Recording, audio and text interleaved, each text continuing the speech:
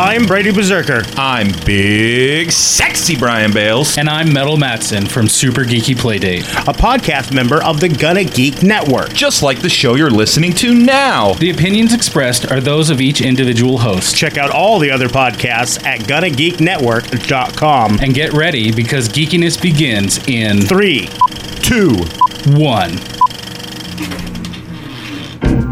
Hey everybody, welcome back to the Intellectual Podcast. I'm your host, David Dawson, and I'm extremely pleased to bring you this latest episode of the show.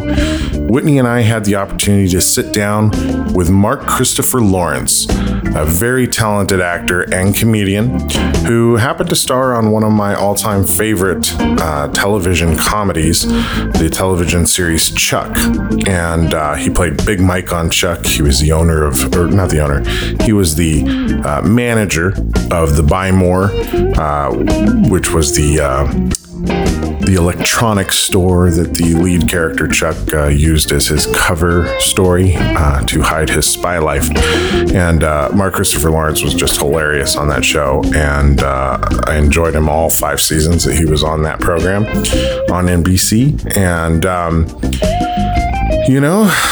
the wonders of Facebook and a really tight-knit local community of entertainers here in San Diego managed to bring the two of us into similar orbits. And we got this fantastic opportunity to sit down with Mark Christopher Lawrence and talk to him about his career, his background, and the things that he's up to today. And he opens up a bit about his time on the TV series Chuck, and kind of how things functioned on that show in a really kind of eye-opening way, to kind of see how kind of combating studio interests can kind of work against a show even when the show's a hit. So it's a fascinating interview, and he's just a really great guy, and I'm so honored that he took the time to sit down and chat with us. It was really fantastic. And after you've taken a listen to our interview with Mark, I strongly suggest that you go to vidangel.com and check out his stand-up special that you can get there. It's only like 99 cents. I think you can even watch it for free if you do the free trial at VidAngel. And it's vidangel.com, and you'd be looking for Mark Christopher Lawrence, Clean Outta Compton. And we even talk a little bit about him growing up in Compton in the interview. So you get a whole bunch of background, and it's fantastic. Also, if you're looking for new things to listen to, if you're looking for new podcasts to check out, I highly recommend that you go to the Gonna Geek Network, of which The Intellectual is a proud part of, at GonnaGeek.com. And while you're there, you might want to check out the Game Life Balance podcast. And Game Life Balance is a lifestyle podcast. It's hosted by Cody Goff and Jonathan Martin, 2 longtime frenemies who are trying to juggle their gaming hobbies with the increasing demands of adult life. Every other week, they review a retro game from the SNES Classic Mini and have surprisingly thoughtful discussions on how modern games and older games play different roles in adult life. You can check out Game Life Balance live at Gonna Geek on Tuesdays at 9 p.m. Eastern Time, 6 p.m. Pacific. If you haven't checked out the Intellectual Podcast website, make sure you visit us at ixe.us. You can take a look at all of our back catalog of episodes there, as well as links to our short films and various things that we do on YouTube. The hub of intellectual entertainment is ixe.us, so be sure to go and check that out. And if you get a chance, drop us a note, say hi, let us know what sort of things you'd like to see us cover on the Intellectual Podcast. If you have suggestions for guests or topics that we could cover, we'd love to hear from you. And now, we're going to get into one of my favorite episodes of the Intellectual Podcast, our interview with Mark Christopher Lawrence.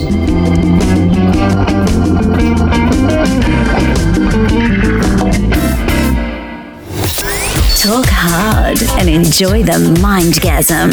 The Intellectual Podcast starts now. So we'll just launch right into this since you got places to get to today. It's a decent drive up to Victorville. Yeah, well, I'm just meeting the other comics that are on the show, and so we're gonna I'm going to sleep while they drive.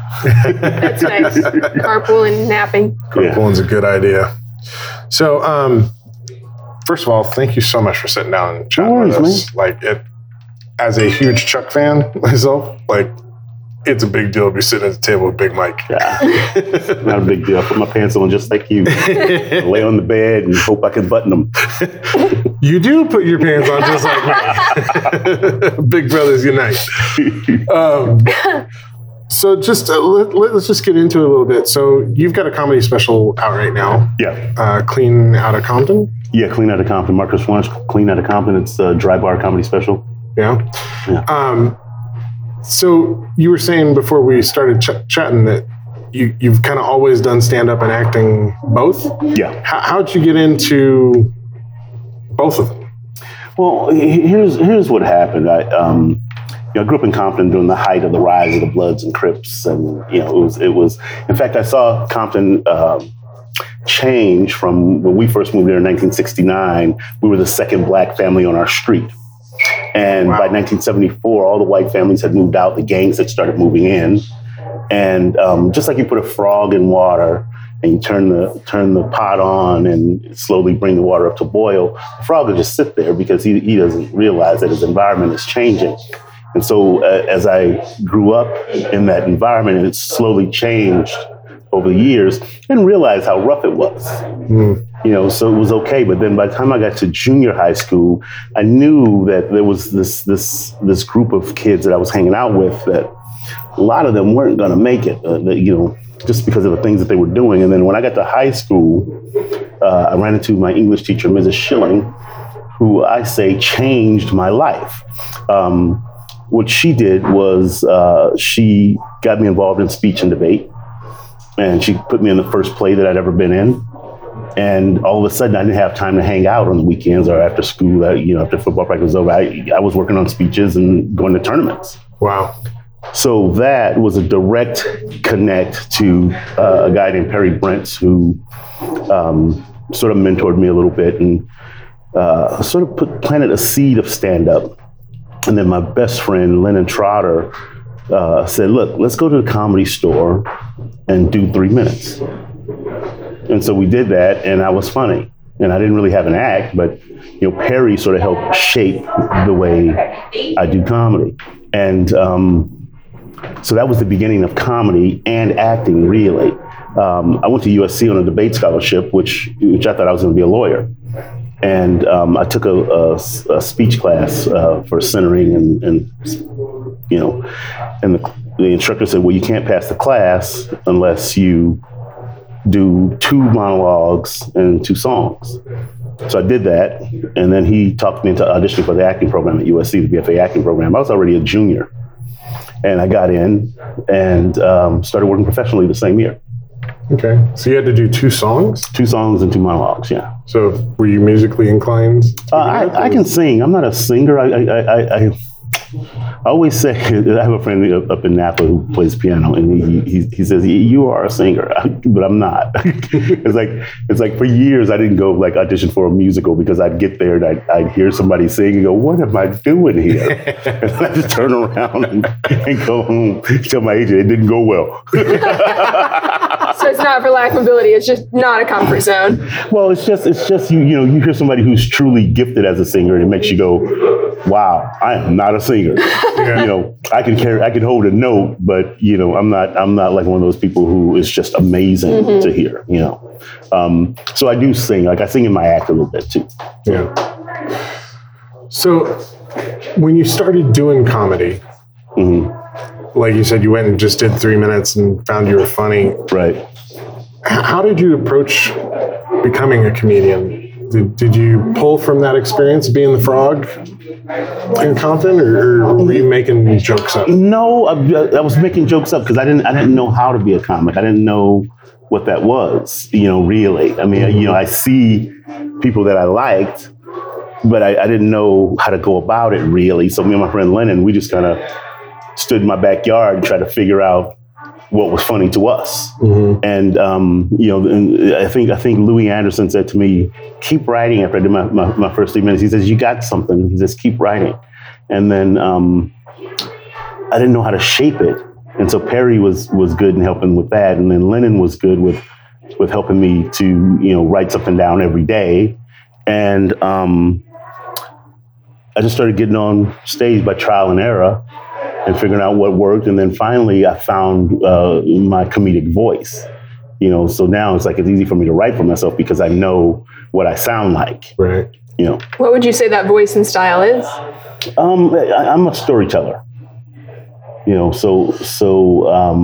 fact, recently I've never taken a comedy writing class, but I've taken a poetry writing class. And a friend of mine who I played football with, he taught this class, and he gave me this technique that I use for comedy. He says, write down the date you were born, and then write down today's date, and draw a line straight across. He says, then think about major events in your life through that time period, things that affected you negatively. Draw a little hash mark going down. Things that affected you positively. Draw a little hash mark growing up, and put the approximate year or date if you can remember that happened. And so it spurs these ideas of your life. Mm-hmm. And so because of that, it's I've been taking stories out of my life and putting them on stage, from when I was a kid all the way up until now. So things that happen, sometimes that's the funniest stuff. And when you write, I think, about yourself, I think the audience sort of identifies with the universality of it, that, my cousin slipped in the shower or whatever, or I slipped in the shower, and, they understand what that is, but then they're glad that it's not them at that moment. And that's where the comedy is. Yeah. Schadenfreude. That kernel of truth, that kernel of truth that makes them go, ooh, that could have been me. Right. It's my life is kind of jacked up, but it's not that.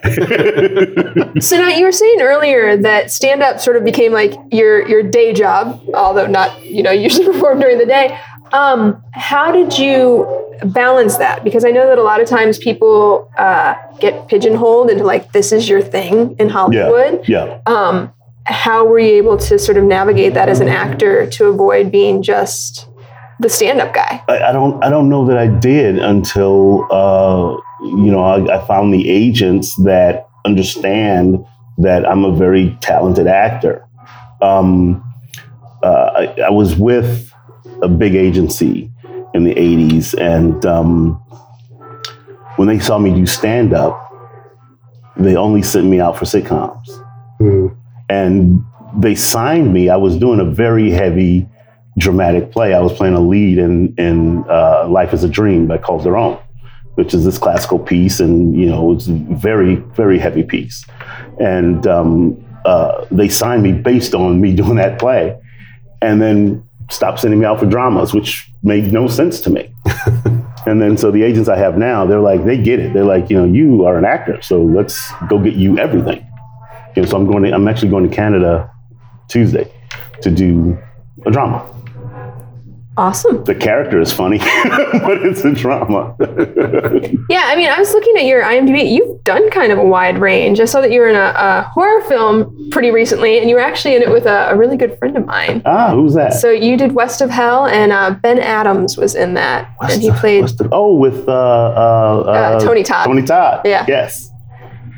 Candyman. I didn't look him right in his eye the whole time I was on set. I was like, hey, Tony, how you doing? You can't, right? It's you still have that ingrained in your head, you're the Candyman. I can't look at you. Right. I still won't say Candyman in my mirror. I just won't do it. Terrified a generation. Yeah, he's a great guy, too, so.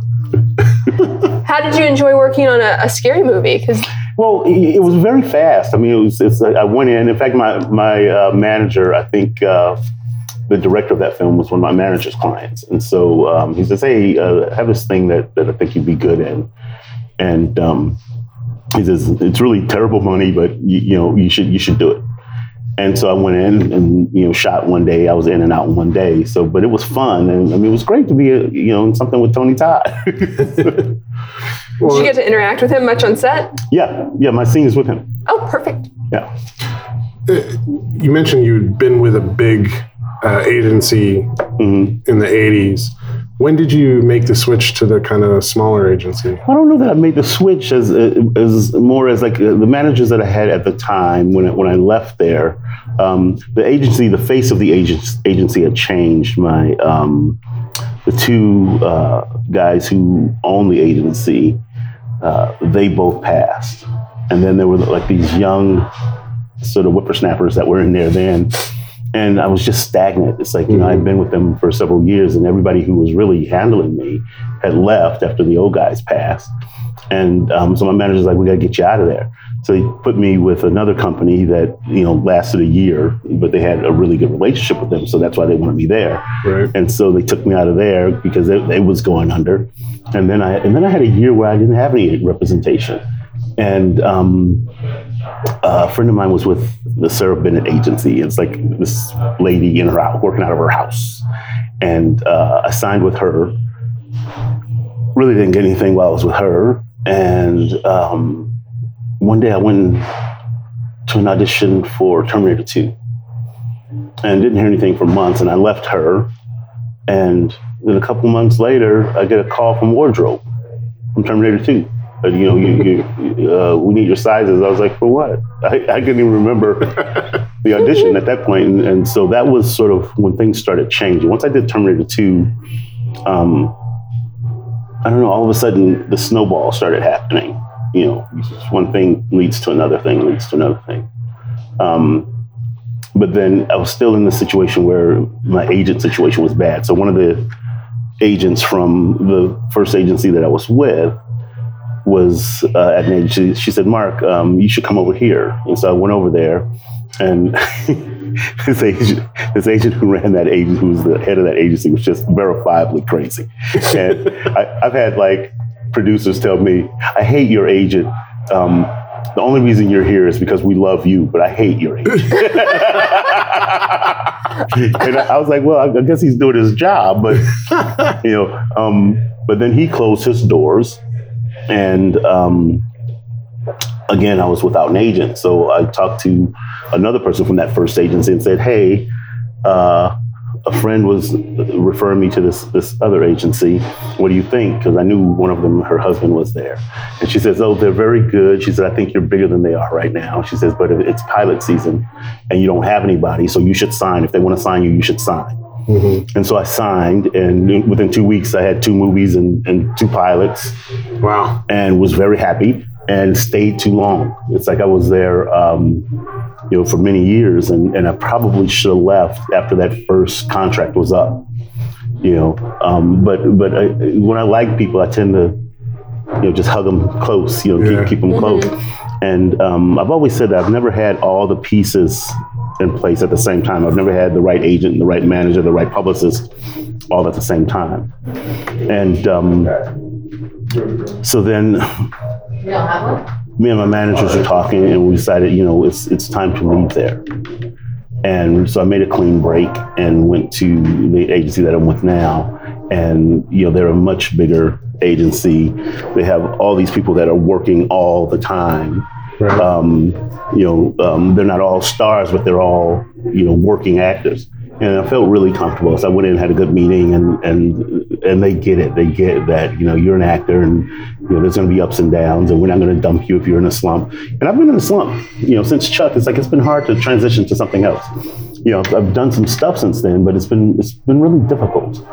I think the thing that people don't understand about this business is that you're in a project that's a great project that a lot of people like, and then all of a sudden that ends, and you're looking for that next thing, and it doesn't come. You may book some stuff, and it's not really the right vehicle yet.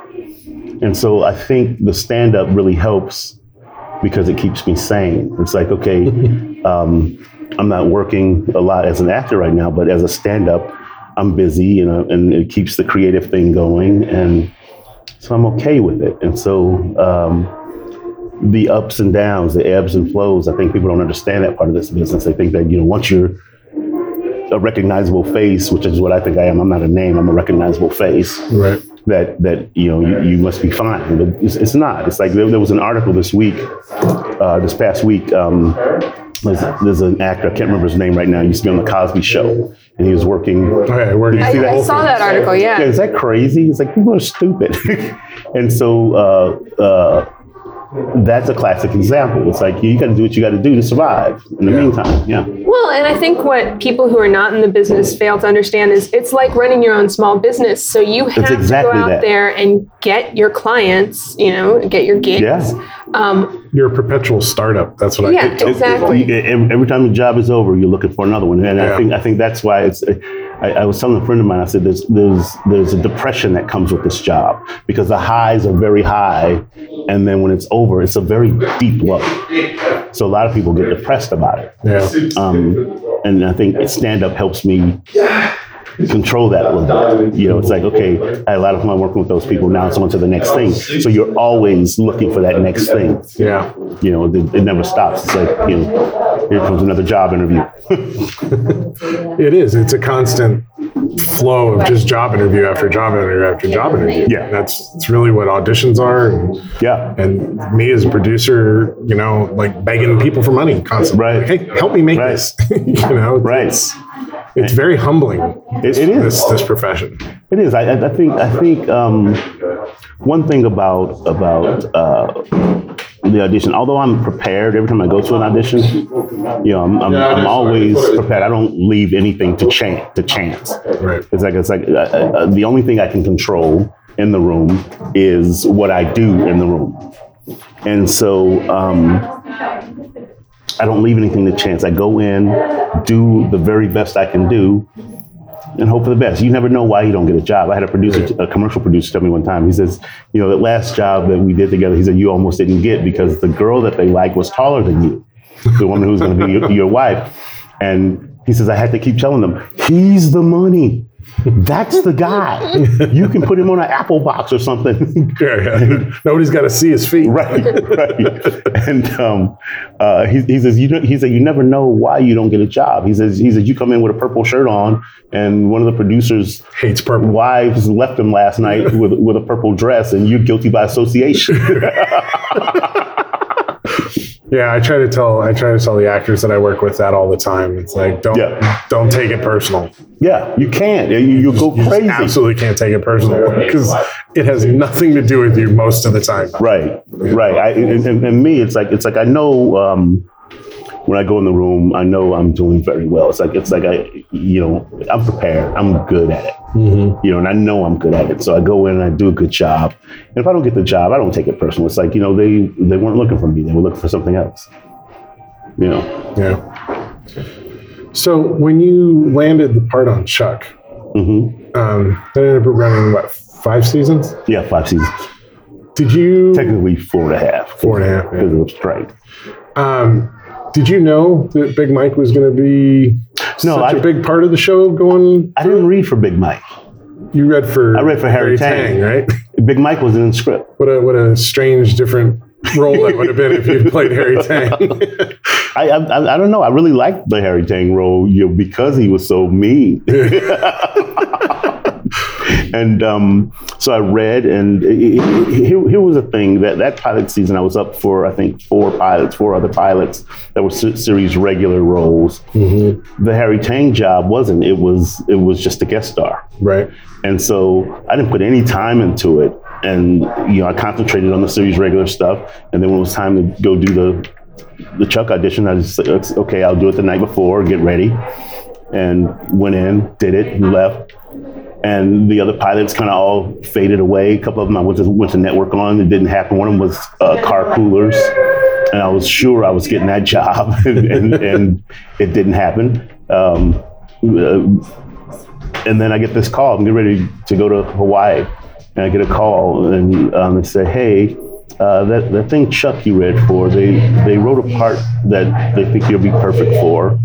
And they're just going to offer it to you. And it's possibly recurring, but it's kind of high and by. And that's that. It's like, all right. And then, so the first season I did every episode. And every episode it got bigger and bigger and bigger. And so I said to my agent about halfway through, I said, hey, you got to tell him I'm not coming back for this month. Mm-hmm. I said, because this is not high and by. I said, and last night I did a stunt and didn't get a stunt bump. I said, so clearly this is a job that's bigger than what it was sold to us as. I said, so go get me some money. So he goes, well, you have to be prepared for them to write you out. I said, I'm prepared. I said, I've always told you, I'm not afraid to lose a job over the money. Right. I said, because I don't have the money now. So Right, what's to lose? Right, there's nothing to lose. And so he goes, okay. So then we get a call that casting had already been talking to them about. They had to lock down some of the people that were, on the show. And so they sort of negotiated a deal for those last 3 episodes. And then that Friday, they cut a deal for me to be a series regular in the following season. And so that's how Big Mike became a regular on the show. It was. I've been binging for the 3rd time the series the last few days. I was sick all last week, so I got into a binging mode. So I'm halfway through season 3 again. But I was watching it, and actually that's how this interview came to be. Is I posted how excited I was that Chuck had showed up on Amazon Prime, and I could watch it again. And you responded. I was so over the moon that you responded to my post. Because I was watching Big Mike develop again, and remembering it was so clear watching that first season again that the writers seemed to just be enjoying what was going on in the Buy more and more.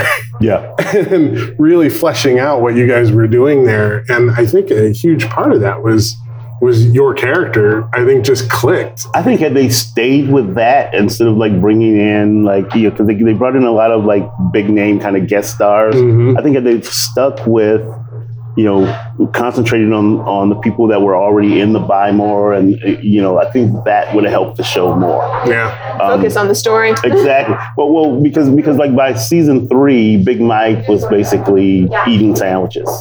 It's like I come to work and eat a sandwich, and that was my job that week. Right. And it got boring. So you said that when they first wrote this character, they kind of wrote it with you in mind. As the character developed, do you feel like they pulled from your personality, or what was the No, because Big Mike was very different from me. Especially the first couple of seasons, which I loved, that he was this kind of a hard ass, Mm-hmm. and I loved that because it's a total polar opposite of who I am in real life. I'm very easygoing, and but then when he went to the El Segundo School of, and he came back in all the suits, and he came back with the suits. He was suits. softer when he came back with the suits. Yeah, he was gentler, and I think for me that wasn't as much fun to play as the other way. Even though it was good. It's so interesting because I always wonder about that when somebody lands into a role that they continue to play for several years. How do you keep approaching the job as something fresh if it's something that you're having difficulty connecting to? Because I never, as a viewer watching it, I never got that you seemed bored. To your acting credit, never felt like, oh, Mark looks like he's bored in this episode. You always looked like you gave it everything. Well, it's still my job. I want to do my job well, so I go to work and I do it to the best of my ability, regardless of what Mark Christopher Lawrence thinks. Mm-hmm. It's not what Big Mike thinks. Big Mike is doing his job. Or getting other people to do it. I think part of the problem with the show, I think, was NBC licensed the show from Warner Brothers, and they never really wanted the show. Mm. So it's like every president, at NBC, they went through three presidents while we were on the air. Yeah, it's tough. And none of them, they would always wait to see if they were going to greenlight any of their pilots before they gave us a pickup. Yeah. Even though the fans were saying, "Hey, keep the show on." Yeah, I remember. And as a fan, I remember that. Constantly, are they coming back? I don't know. And we would lose writers, because the writers had families, and they're like, I got to take this other job. I can't wait. And so they took a job. And so by the final season, I think there were only 2 writers that were there from the beginning. And it's unfortunate because I think the team was solid that first year. It was a solid writing team, and a couple of them I really loved the way they wrote, and there was one lady who I loved the way she wrote for me. It's like it was always funny. My funniest stuff those first couple of seasons was her, and it was great. Has anybody ever brought up the fact with you? And I'm completely going off of my interpretation from watching it for a third run, but there were more slow-mo shots of Big Mike than anybody else in the series. Really? Yeah. Especially those first few seasons. Every episode you were in, there was a slow-mo you running at some point. That's funny. I should put together a reel. You totally should. Reel. There are so many slow-mo shots of Big Mike running. That's funny. and it's almost every time you had an episode you were in. It's probably because it was funnier. because every time that I ran, it's like in my head, I was still like in my football days. So in my head, I was like moving. Probably bad. You ever see like a kid running on the beach all really slow, but he's got technique? Right. Yeah, for me, it was really fun to kind of come to that realization the last few days, because here's a an action show, right, with all this spy stuff, but the great glory slow-mo hero shots were like almost all reserved for you. That's funny. It was really incredible. That's funny. So you said going into that first season, you had some stunts that you did. Did you do all of your stunts throughout the show? How was that like? Well, I think I pulled a quad. Ooh. on one, the first thing with Patrick Kilpatrick, where I come running down the aisle and I hit him. Yeah. My first spy encounter. I think I pulled a quad that day. It's like because I got to work and I stretched real good, and then we didn't shoot it until late that night. The classic hurry up and wait. I was in there asleep, and then I get this knock on the door. Hey, Mark, they're ready for you. I was like, oh man. What happened to the heads up? Because I go over there and I think I just like pull, like a slight pull. But it's funny because when we were shooting it, when we were at a distance, it's like I just kind of faked the hit. And then, so when the camera got in close, the stunt coordinator comes to me and goes, hey, Mark, so we're going to put the stunt man in. And he says, the camera's really close, so you're just gonna have to hit him. We want to really see that arm, get into his chest. And so they had a pad over there for him to fall back on. And so I come running down the aisle, boom, knocked him off the pad all the way off. And he hits the ground, and then he just starts laughing. I was like, I'm so sorry. He goes, no, that was great. All the way off the pad. It was so funny. Some guys appreciate a good hit. Right. And Patrick was like, man, I'm glad that wasn't me. So you've guest starred on a lot of TV series over the years. Yeah. What's it like as an actor to step foot into a single episode kind of situation like that on established shows? It's different every time. I mean, you never know what's going on. Like years ago, like I've been on stuff that's pre-IMDb. So there's stuff that's you don't even know that I've done. Right. Because IMDb, but there was no internet. That's how old I am. And but every time it's different. Like one time I worked on Designing Women. And it was in the midst of their turmoil. The ladies were having these big fights, Dixie Carter and I forget the other gal's name. And I get to work, and you do the table read, and then they just go their separate ways. And me and Meshach Taylor are sitting there, and I go, it's just thick. I said, Meshach, how do you work like this? He goes, I just try to stay out of their way. It was like, man, that was like one of those jobs where you go, okay, let me just do my job and get my money and go. And so every time it's different. And then sometimes it's like you go to a set and they just treat you like you're one of them, like you've been there all along. And that's fun. Sometimes you don't even see everybody. Sometimes you go in and you do your scene and you're out, or right. So it's different. It's a different way to work, I think, from when you're a series regular and you're working on a show and you have that sort of camaraderie with your castmates. Mm-hmm. And it's a little different because people have their thing, you know what I mean? Like my very first job was Hill Street Blues. And I was going to USC at the time, and I rode my bike to set. And I get there, and Daniel J. Travanti takes me around and is like, introduce me to everybody. And it was so nice of him to do that. He's like, and he's telling me, yeah, this is Mark. This is his first job. It's like, That's awesome. Aw. and it was really cool. And then he introduced me to one person, who will remain nameless, who was like, I don't have time for that shit. And I never forgot. And I was like, and then so we've actually read for the same role a couple of times. I was like, I hope you got time for this. Oh. And both times that we read for the same role, I got the job. I was so happy. I wonder if that person remembers that because He probably doesn't. But you do. Like, it stands out in your memory. I'll never forget it because it was born here. Here's today's date. Positive, negative. yeah. It was. You remember the people who impact your life positively and negatively. Right.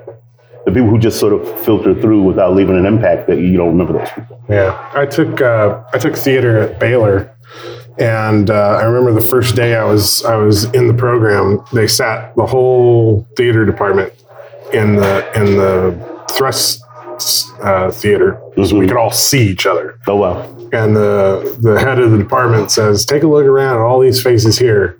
Know that you're going to be looking at all these faces every day for the next 4 years. And remember that every interaction you have here could potentially affect you professionally at any time down the road. This is a small business." Yeah. He's like, so if you got a problem with somebody, just keep it to yourself or figure out how to work it out, amicably. Yeah. But don't make enemies. Yeah. Yeah.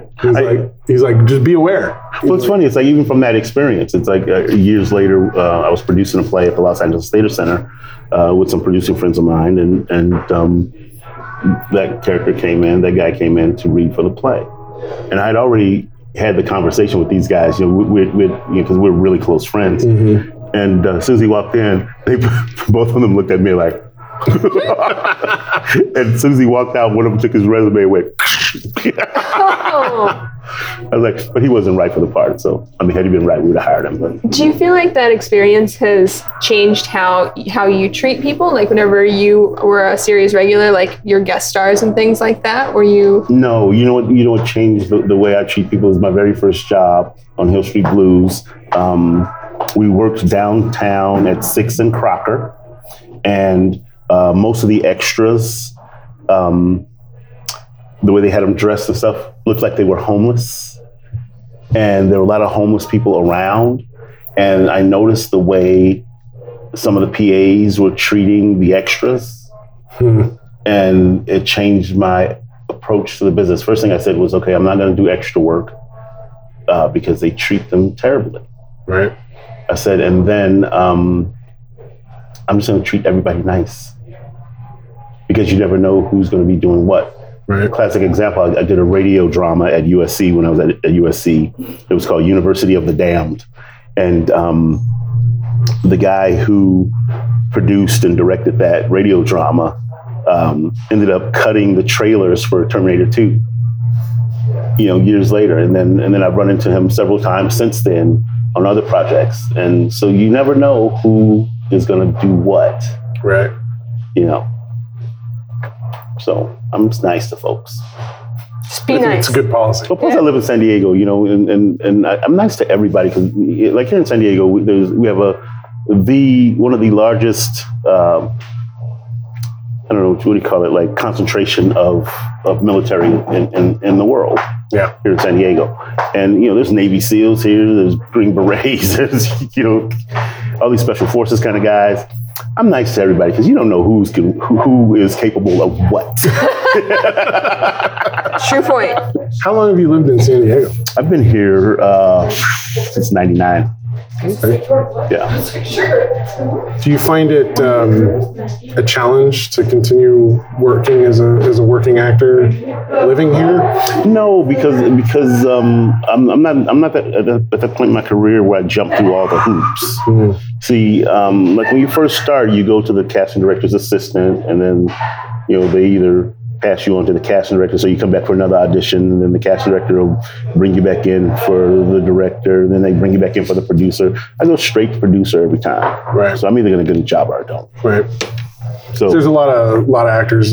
You've been to San Diego Film Week and the Film Awards here, and we greatly appreciate all your support with what we've been doing. I'm a board member at Film Consortium. And there's a constant struggle for, the folks acting here in town. Yeah. About whether they should be moving to LA or if they can make it while staying here. And it's a personal decision on every point. Absolutely. But you figure early, if you got all those hoops to jump through, you might as well be closer. Yeah. But I'm at a point where, it's going to be one audition. I'm going to either get it or not. So I'll drive up once or take the train up once. I normally leave a car at the train station, take the train back and forth, and it's easy. Yeah. I'm in that hoop stage. I log a lot of miles between here and Los Angeles. Well, and you're also teaching at College of the Desert. So yes, I make a lovely triangle. Wow. Wow. Yeah. We got to do what we got to do, right? I have a Prius, so. Well, there you go. It's you. How much of your acting experience gets pulled into your stand-up? I have a friend, Eugene, that told me years ago that I should do more characters in my stand-up. And I never really thought of myself as doing characters, but like even last night, I was on stage twice last night, twice the night before, once the night before. And I found myself that I do what comics call act outs. So it's like you have a bit, like I have a bit where I say, I was sweating butter and people weren't even trying to help me. They were just walking up, dabbing their biscuits on my forehead. And then in that moment, one night, probably 2 years ago. This is the Missouri joke, right? Yeah. And so in that moment, like 2 years ago, that emotion became a guy. Hey, bring grandma. It's like, and so I don't even consciously think, here's a character. it just comes out. I'm going to need to hear this Missouri joke later. I'm from Missouri. So it's posted on Facebook. She's not one of the fluffy women you were talking about. No, certainly not fluffy. And fluffy's not a bad thing. So I was just wondering, in all of your time of acting and performing on stage, what has been your favorite role and your most challenging role? And are they the same or are they different? Definitely different. Well, I don't know. That might be. I think my favorite role was my most challenging role. It was on stage, and it was an August Wilson play, The Piano Lesson. I played Boy Willie, and it was so much fun to play a character that had that great big zeal for life, and knew exactly what he wanted. He knew what he wanted to do. He's like, he said several times throughout the play, look, I've saved 1/3 of this money to go buy some land. He says, I got that truck out there full of watermelons. He said, I'm going to sell that to get the second third. And then we're going to sell that piano and I'm going to get the third. And his sister was like, you can't sell that piano because it's our history. It means too much. But he didn't care. He's going to sell that piano. And it ends up having a fight with the ghost. And so that role was probably my favorite role to do. But it was so challenging because he talked so much. It's like the play, I think, is probably 108, maybe 128, something like that, pages. And he has the lion's share over on, like 86 pages. There's one section where it's literally a 10-page monologue that gets interrupted by a line. And so I just treated it as a monologue, and I was like, you guys jump in where you fit in, because I'm just going to ignore you and keep going. If you train ain't stopping at the station. I'm moving along. And so just memorizing that thing was incredibly difficult. And so, in fact, I broke my back while I was working on that play. I slipped in the shower and broke my back. Oh my God. I crushed my T11, but it's not a big deal. It's like, I just kept doing the play. But memorizing, it's like, through the pain of it, it was hard to memorize because they gave me like oxy and I couldn't function on it. And so I just had to deal with it. But every day, it's like it's the last thing I did before I went to bed. First thing I did when I got up in the morning was hit those lines. My friend Lawrence would come over and we'd run lines together. And still, like going into previews, I'm holding 20 pages because there's so much. And so me and the director, we had to talk, and she goes, yeah, it's a lot of work. She says, you're a lead actor, Mark. She says, she says, put on your big boy panties and do what you got to do. And then she says, but don't worry. She says, I'm not worried. She says, I don't care if you hold pages right up until opening night. She says, you'll be fine. And then I think our second dress rehearsal, I said to the stage manager, I said, hey, I'm going to put the pages down tonight, so I'm going to need you to be on book and be ready. And she was like, okay. And the first time that I called a line, she wasn't paying attention. And then I went, thanks a lot. And then it hit me and I kept going. And then the night before opening, it all clicked, and it was like, it's there. And then I was on a roll, and the play was just moving. It's like with August Wilson, if you just say the words, you are halfway there. Right. Just say the words, because the writing is so beautiful that it sings. He calls it a blues pentameter. And it has a rhythm to it. And if you just say it the way he wrote it, and I think that's probably part of the problem, is that I'm a stickler for saying the words that the writers wrote and make them work. Mm-hmm. Whereas some people, they'll get the writer's words and then they'll try to, make it fit them. It's like, no, you say the words and make that work. And that's the way I was taught. So that's the way I work. Mm-hmm. But yeah, that's because you came up through theater. I think that's a very theater mentality. The idea it was written this way for a reason. Yeah. And there is a musicality to what was written. Well, with TV, like sometimes it's like if it's a joke or something, and I think there's a better way to do it. I'll do it their way, and then I'll go to the director and say, hey, what if I said it like this, or what if I said this instead? I'll pitch options that I think are funnier. And usually they'll go, yeah, let's get one that the way the writers did, and then let's do your way. I think it's a difference too between television and stage. Oh yeah, because most of the writers on stage, they'll labor over their script. Absolutely, for years absolutely. There's so much depth. Get to the stage. There's so much depth in stage that's not in film and TV. Yeah, because TV scripts are written in like a week. It's formula. Yeah, this is the formula for it. But most of the time when I pitch an idea, my idea ends up in the final. Which like on Chuck, I think there was only once that I pitched an idea and it didn't get in. It's a pretty good track record. Yeah. You must be funny. A little bit. So, okay, in regards to like your technique as far as memorizing, was it just pure repetition on that, or do you have different techniques for film versus theater? No, I do it the same way every time. I highlight everything because I see the page in my head.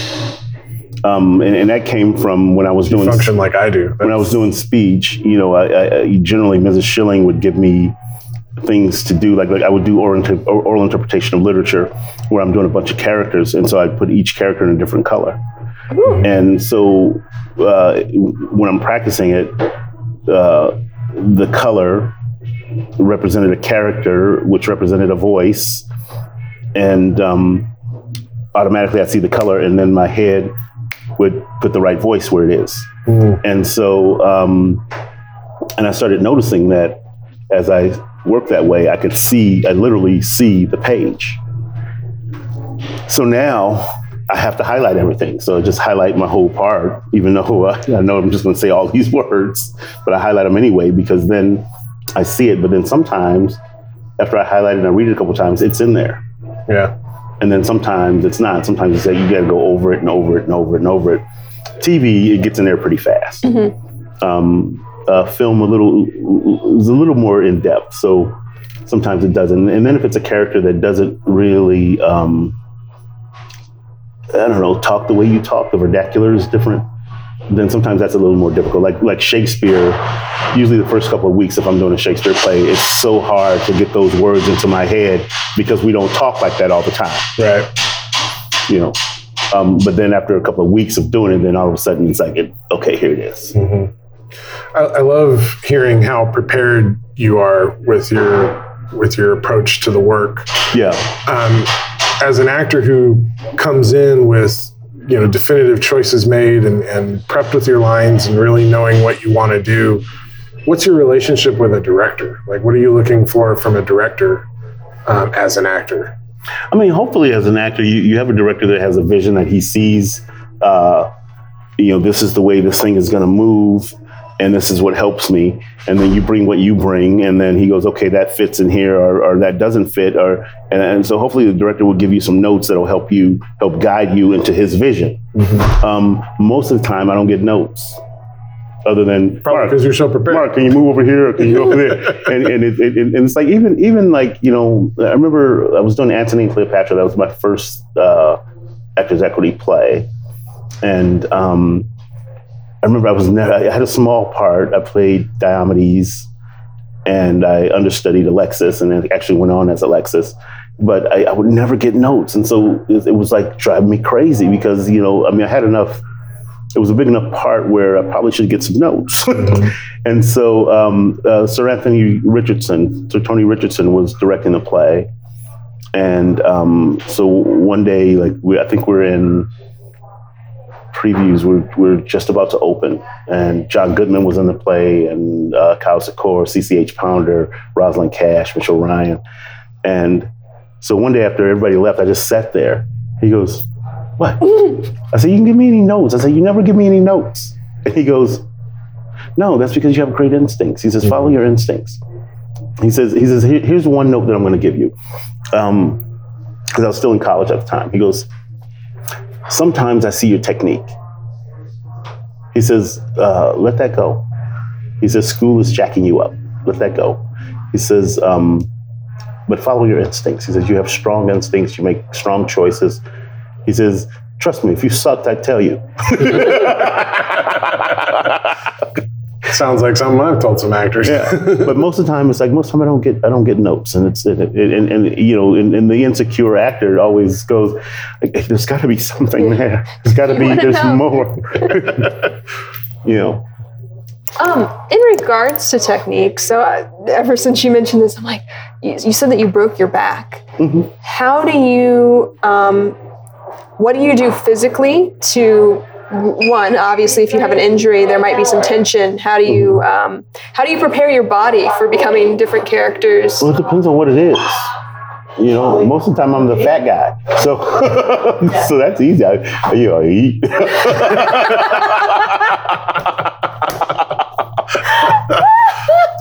It just depends on what it is. I try to work out and try to stay focused on not getting myself hurt.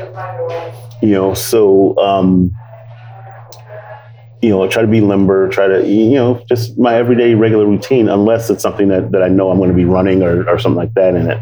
Then I got to actually go and do some running or whatever. So what is your routine though? Do you just get up and stretch? Do you do yoga? No, I go to the gym. I do cardio. I do a little bit of weights, not a lot, just, a lot of reps. Right now, I'm really sort of in a position where I'm trying to sort of, because I'm getting older, I think I'm transitioning into in my head to get rid of some of the weight that I'm carrying. So now I'm focused on that. I'm getting a little bit smaller. Mm. Yeah. Do you worry,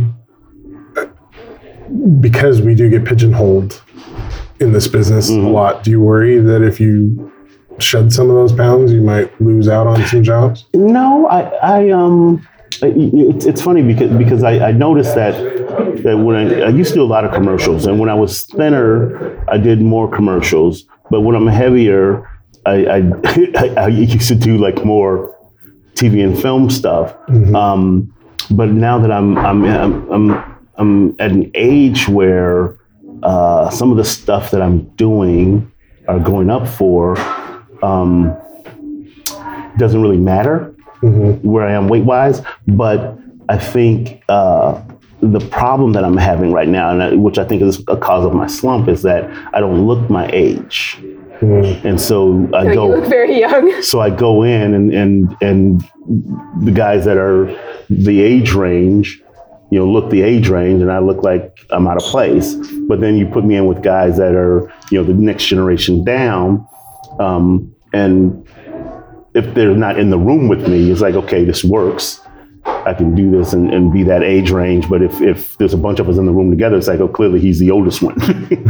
You know what I mean? So it's again some of that stuff that you really have no control over. Something that you have no control over. And I think, for me, I think that's probably why I'm kind of letting this grow in a little bit, and so you can see the gray. Yeah. And when I go in, it's like, okay, he's in his 50s, but every time I say it on stage that I just turned 54, and people go, "What?" This lady, I was in Portland. This lady comes to me after the show. She goes, "You are not 54." She's like, "You're in your 40s. What are you talking about?" And I'm like, I think I know how old I am. You'd be like Sam Jackson in your 70s and looking like you're in your 40s. Right. Sam is amazing. I mean, that's not a bad thing, right? Looking young. No. Especially for an actor. Right. So one final question. Yeah. Is there a dream type of role that you haven't had the chance to play yet? And going forward, it's a two-part question. Going forward, what would you like your career to be? Are you looking for more series regular type work? Are you looking to continue being a film guy? Okay, so the first part of the question was, what is the dream role? I don't know that I really have a dream role, but I know that there's a role that I haven't played that I know I can play and kill.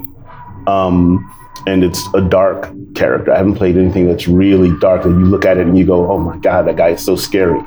And because I have this face, it's like I remember back when I first started coming up, I was in my 20s, and all the gangbanger movies were out. And I remember going in and reading for one at Warner Brothers, and they had me stay. They said, don't leave, Mark. And so I go and sit, and everybody else is going in and reading. They read everybody. And then the producers and the casting director came out, and she gives me a hug, and she says, okay, she says, here's the thing, we're not going to give you the job. She says, but we wanted you to know that you outread everybody. We thought that you were the best person that read for this part, but we wanted somebody that just had a harder edge to them, and we just want to hug you. And I went, well, they have this thing called makeup. And it started laughing. And I mean, I got it. I mean, I understood it. It's like, they felt like, that they wanted somebody that as soon as they saw them that they, are afraid of. But I mean, I've had this face all my life. This is my face. And I said to them, I said, well, here's the thing. I said, I know a guy that grew up in my neighborhood who right now is one of America's most wanted. And he and I look like brothers. We have the same sort of facial structure. He looks like this friendliest guy you ever want to meet. I said, but he is the scariest guy, believe me, that you ever want to see. If you see him coming, you want to go the other way.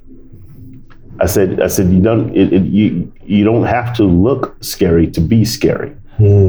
Classic example was John Lithgow had, I think it was like a 6 or 8 episode arc on Dexter. Mm-hmm. Yeah. The first time you see him, he's so nice. He comes in, he's got this lady's dog. Your dog got away. Turns out he stole the dog. Next time you see the lady, she's dead in her tub. Yeah. You know what I mean? And so it was terrifying. Holy mackerel. So that's what I'm looking for. I'm looking for a role that makes your skin. Oh, you're getting goosebumps just talking about it. Yeah. Robin Honestly, Williams in Photo Booth. Yeah. Or 1 Hour Photo. Yeah. If you think about it in reality, successful serial killers have never looked creepy. They've always been very congenial. Right, and they're quiet. Yeah. He was so quiet. He was nice and quiet. It's the quiet ones you got to watch out for. Right. So I totally think you could play a scary serial killer. I think that'd be great. Well, it's like one of my friends and I, we had this idea for this character that I could play because a true life thing, a biopic about a guy. I think they called him the LA Creeper or Sleeper or something like that. The Sleeper. I saw a documentary on that guy. But somebody beat us to the punch and did the movie already. It's been done. But as I looked at it, he was the nicest guy to people in the neighborhood. Like he built a car from scratch for this girl who needed a car, and he and his wife lived in separate houses because she knew something was going on, and it was just really a creepy guy. And I was like, I think this would be a great character because he's so nice, and then but there's that turn, you know. And so that's what I'd like to play sort of something like that. Like right now, I'm working on a one-man show. Me and Chris Klauber are writing it, and it's all characters wrapped in stand-up. And I'll probably maybe tap in it a little bit and sing in it a little bit. It was Chris's idea. He came to me one night. He says, "Hey, every time I see you do stand-up, I think, wow, Mark is really good at the stand-up thing." He says, then I see you act. He says, I've seen you in a play, and it's like just blown away. He says, usually, there are actors who try to do stand-up that aren't very good at stand-up. He says, and there's stand-ups that try to act and aren't very good at acting. He says, but you're good at both. He says, and I had this idea. What do you think? And so we started talking about, this piece. And so right now there's 10 characters, but I only want to be on stage for 90 minutes. So I said, we got to cut it down, or we can just write all 10 characters and put them in and out based on where we are. And so we're in the process of writing that right now. And I think we're down to the last 3 characters that we're going to write. The problem is I'll be driving along and something will hit me. And it's like, that's a great character. And then I'll call him and now we got another character. The dangers of inspiration, right? Yeah. And, so like one of the characters is the whole piece is sort of wrapped around, people that we love to hate, and one of the characters is the guy in the Bible who we call him Saul. And he is the guy who put Mary and Joseph in the stable, when they were looking for a room. And he goes, what do you want? How was I to know? They come in the middle of the night. She's 8 months pregnant on a donkey. And now the jokes, the people, they think that I'm some kind of an evil guy. I get to heaven, St. Peter's at the gate and go, oh, it's you. Maybe we have a room. So it's like, so just in and out of characters and wrapping it in stand-up. And that sounds like a lot of fun. Yeah, I think it's like I always say I don't have regrets, but I because I started working in Hollywood in college, and then my first job out of college, I went to San Francisco and did a show with the San Francisco Mime Troupe.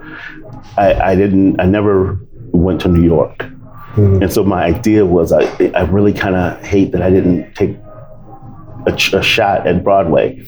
And so this, I think, is going to be my shot. I think we're writing this to get me to Broadway. Very cool. That's awesome. Yeah, that's very cool. So if you're out there and you got money, let's go to Broadway. There it is again. The humble nature of this profession, right? Yes. If you're out there, I'm letting you know. I'm looking for investors. Well, Mark, thank you so much for sitting down with us. Thanks for having me. It's a great interview.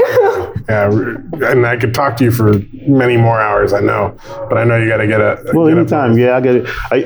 Here's the thing, people always talk about, what's your ritual, pre-show ritual. It's like, and my thing is I always got to get a nap.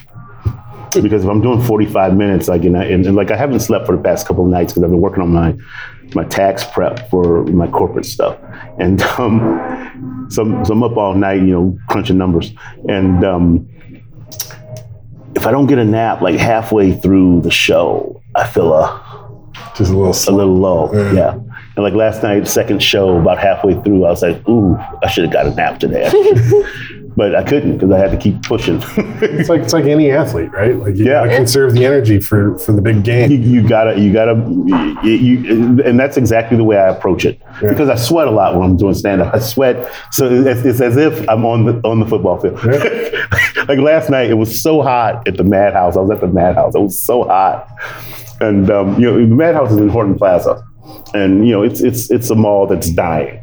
And just got sold, right? Yeah, it just got sold, but it's dead. It's like you walk around there's nobody walking around that mall. Right. And Robert, who owns the Madhouse, he's up at the top, up there where Nordstrom used to be. Right. Mm-hmm. And it's you walk through there, it's like there's nobody in this mall. And he says that the building owners are not upkeeping anything. So the air conditioning is not working in there. And so you're on stage, you got these rotisserie lights on you. And literally, like 5 minutes into my act, I am sweating like you wouldn't believe. And I said to the audience, as I said, "You guys hot?" They're like, "Yeah, it's hot. It's hot." and I had like a hanky, a big hanky that I carried, and I wiped. And then I wipe again. It's like I am pouring sweat. This lady out front is cracking. Every time I grab the hanky, she's cracking up because now the hanky is soaked. I'm drenched. My shirt is soaked all the way through. I usually wear like an undershirt underneath, and so that you don't see sweat come through. And it's soaked all the way through. And this lady is dying. I said, "Why are you laughing so hard?" She goes, "It's like you're working out." That's so what it's like. I wore a 3-piece suit for a play as a Baylor. Texas. Yeah. Right? Hot as can be. Right. Humid as can be. Yeah. I sweat all the way through my 3-piece suit on stage. The whole jacket was just dark and soaked at the end of the show. Hilarious. But actors or we athletes? gotta do what we gotta do, right? Yeah. Truly. Yeah. In fact, I did the show Thursday night, and then Friday night I did 2 shows. And I get home, I had sweat so much, it's like I was cramping. It's like my hand was like, you ever get that cramp where this little muscle right here gets really, right between. and it's like, oh man. So then I did the mustard trick. You take like a teaspoon of mustard and put it under your tongue, and it goes away. Really? I've never heard that. Me neither. Yeah. Something to try. Works. Apparently it was an old wives' tale, and she knew what she was talking about. There you go. All right. Thanks, Mark. Thank you. Thank you so much. Hello there, citizens. I am the terror that flaps in the night. I am the floaty that will not flush no matter how many times you try in the toilet bowl of crime. I am Darkwing Duck, telling you please, talk hard and enjoy the mindgasm. Whatever the heck that means. After all, you are watching Intellectual Podcast with your ears.